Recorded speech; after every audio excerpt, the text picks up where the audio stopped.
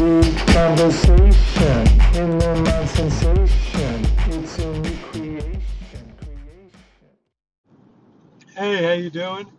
It's Phil Wool, and you're back in the Meat Conversations. Glad to have you back. Glad to be back.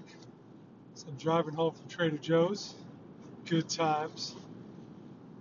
So I want to talk to you today about participation, or as Kevin James on The King of Queens says, participation. Is it enough just to participate?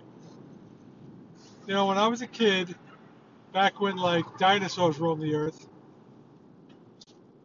you know, it wasn't about participation. There was no such thing as a participation trophy. And I'm a firm believer, after being somebody for years who just collected one trophy after the next and had this huge collection of trophies, who gives a shit? Stop giving kid trophies. Don't give a kid a trophy ever. Never. It's not about what they get. It's about what you give. What you give. If we continually, and I did it with my kids too, if you continually concoct and structure a system that only is based on somebody just showing up, like here, you get a reward for showing up. No, no. So I say participation is not enough.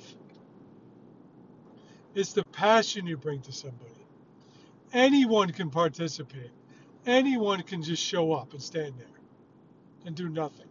Anyone could do that. And if you're standing there and doing nothing, whether it's through your mind or your body, you shouldn't be there. You should be somewhere else. Fucking parents. Parents are always forcing kids to do shit they don't want to do. And sometimes they'll say, like, oh yeah, I wouldn't have gotten here if my parents didn't push me. Bullshit. Come on. Listen, I'm somebody who knows, who had a father who was completely out of his fucking mind, who pushed me and pushed me. It didn't matter. It didn't matter if he pushed me or not. I had an aptitude for something. And whether he showed me how to do it or not, I was going to learn how to do it. It really didn't matter. I hate to sound self-centered and just like self-important. It didn't matter. Because you know what? This is how I know it didn't matter, okay? Let me just lay it out for you. My dad, and this isn't a therapy session, but I guess they all are. It's the Meat Conversations, and you're going back in time in your mind to think about different things. My dad taught me how to play baseball and basketball. And those are the sports I started playing at a young age. I started playing baseball at 5, 6 years old.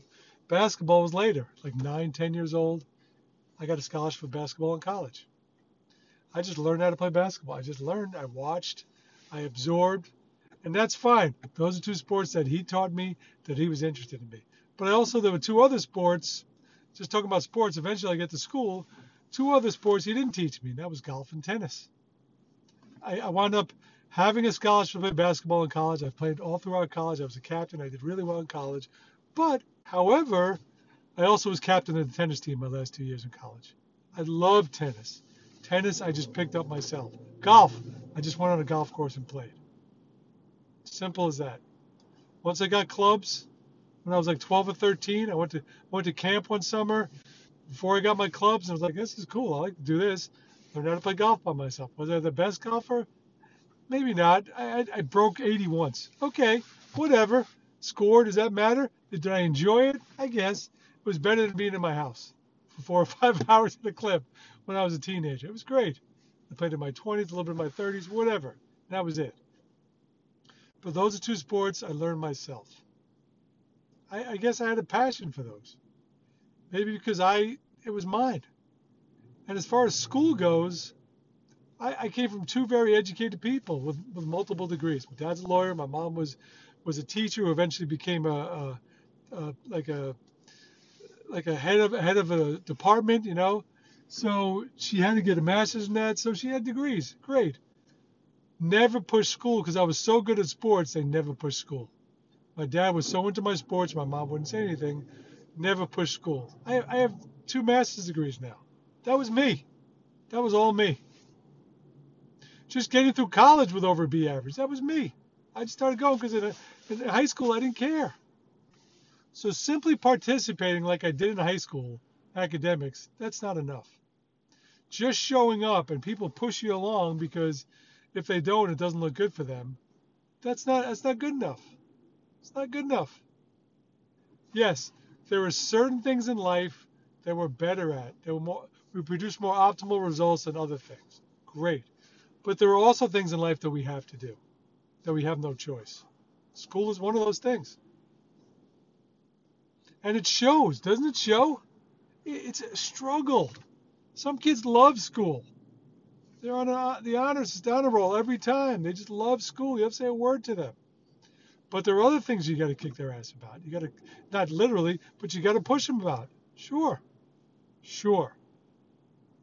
But what I see as a student in school, especially from after 6th, 7th grade to like 10th, 11th grade, and even like before that, like 5th, 4th, 5th grade, as a student observing it, and then as a teacher teaching 5th grade, I see it. I see it, so I try to make it more fun. Make it a safe haven. Get kids involved in a different way that speaks to them. Instead of me saying, oh, I'm just going to stand up here and talk. My God. It's the same thing with sports. The same thing with anything you do in life. People like to preach. People like to say, this is the only way you can do something. And I've discovered over the years, there are many ways to do things, many angles you can take to do something. But in school, there was always, this is it. This is the answer. This is that. Okay, well, what if I have imagination? What if I have an opinion? God forbid. Like I'd sit with my 5th graders who were 10 and 11-year-olds and talk about the American Revolution and other wars. And I'd stand up there and be like, instead of just saying, oh, this is what the book says, ugh. And also I adjusted my tone because I was dealing with mostly African American students, some Latino Hispanic students as well. So I had to adjust what I'm saying because slavery, horrible thing in our history, terrible. However, don't feel like you're alone. There have been other groups that have been just obliterated over the years.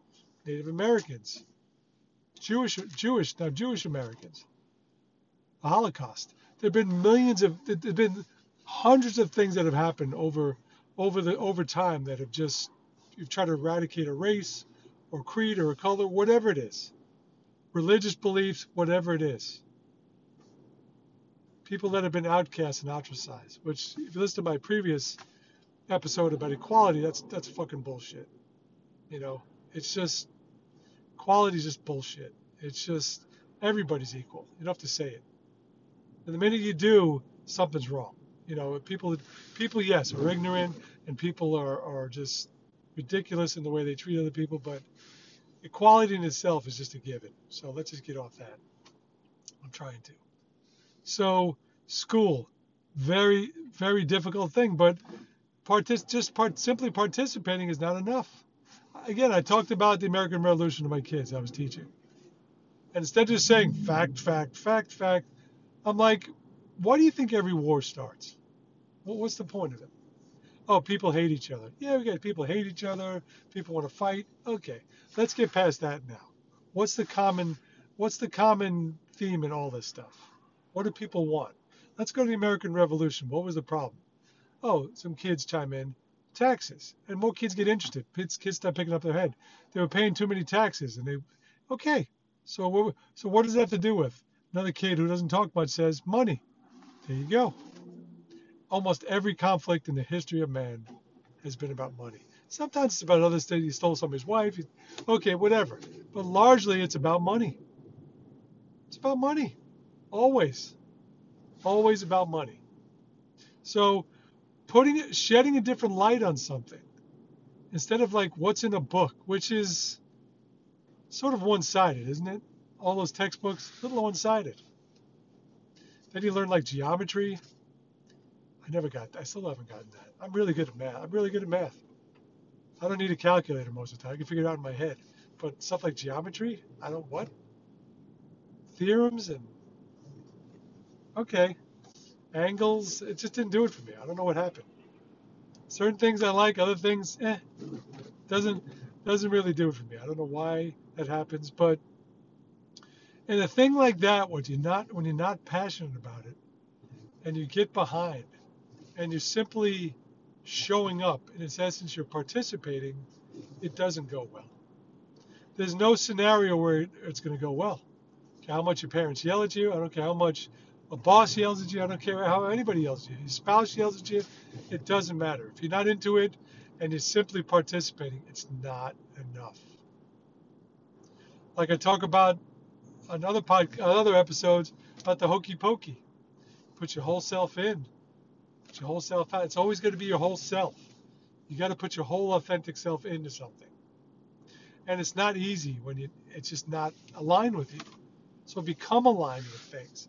Do those things that you love and you're passionate about. And you'll find that you won't simply be participating. You'll be leading and you'll be fully engaged. Okay? Let's do that. This is Phil Wall. You've been in the Meat Conversations. And as usual, download my fiction books for free on Amazon Kindle and Smashwords.com. I'll talk to you real soon. I hope you're well. Take care.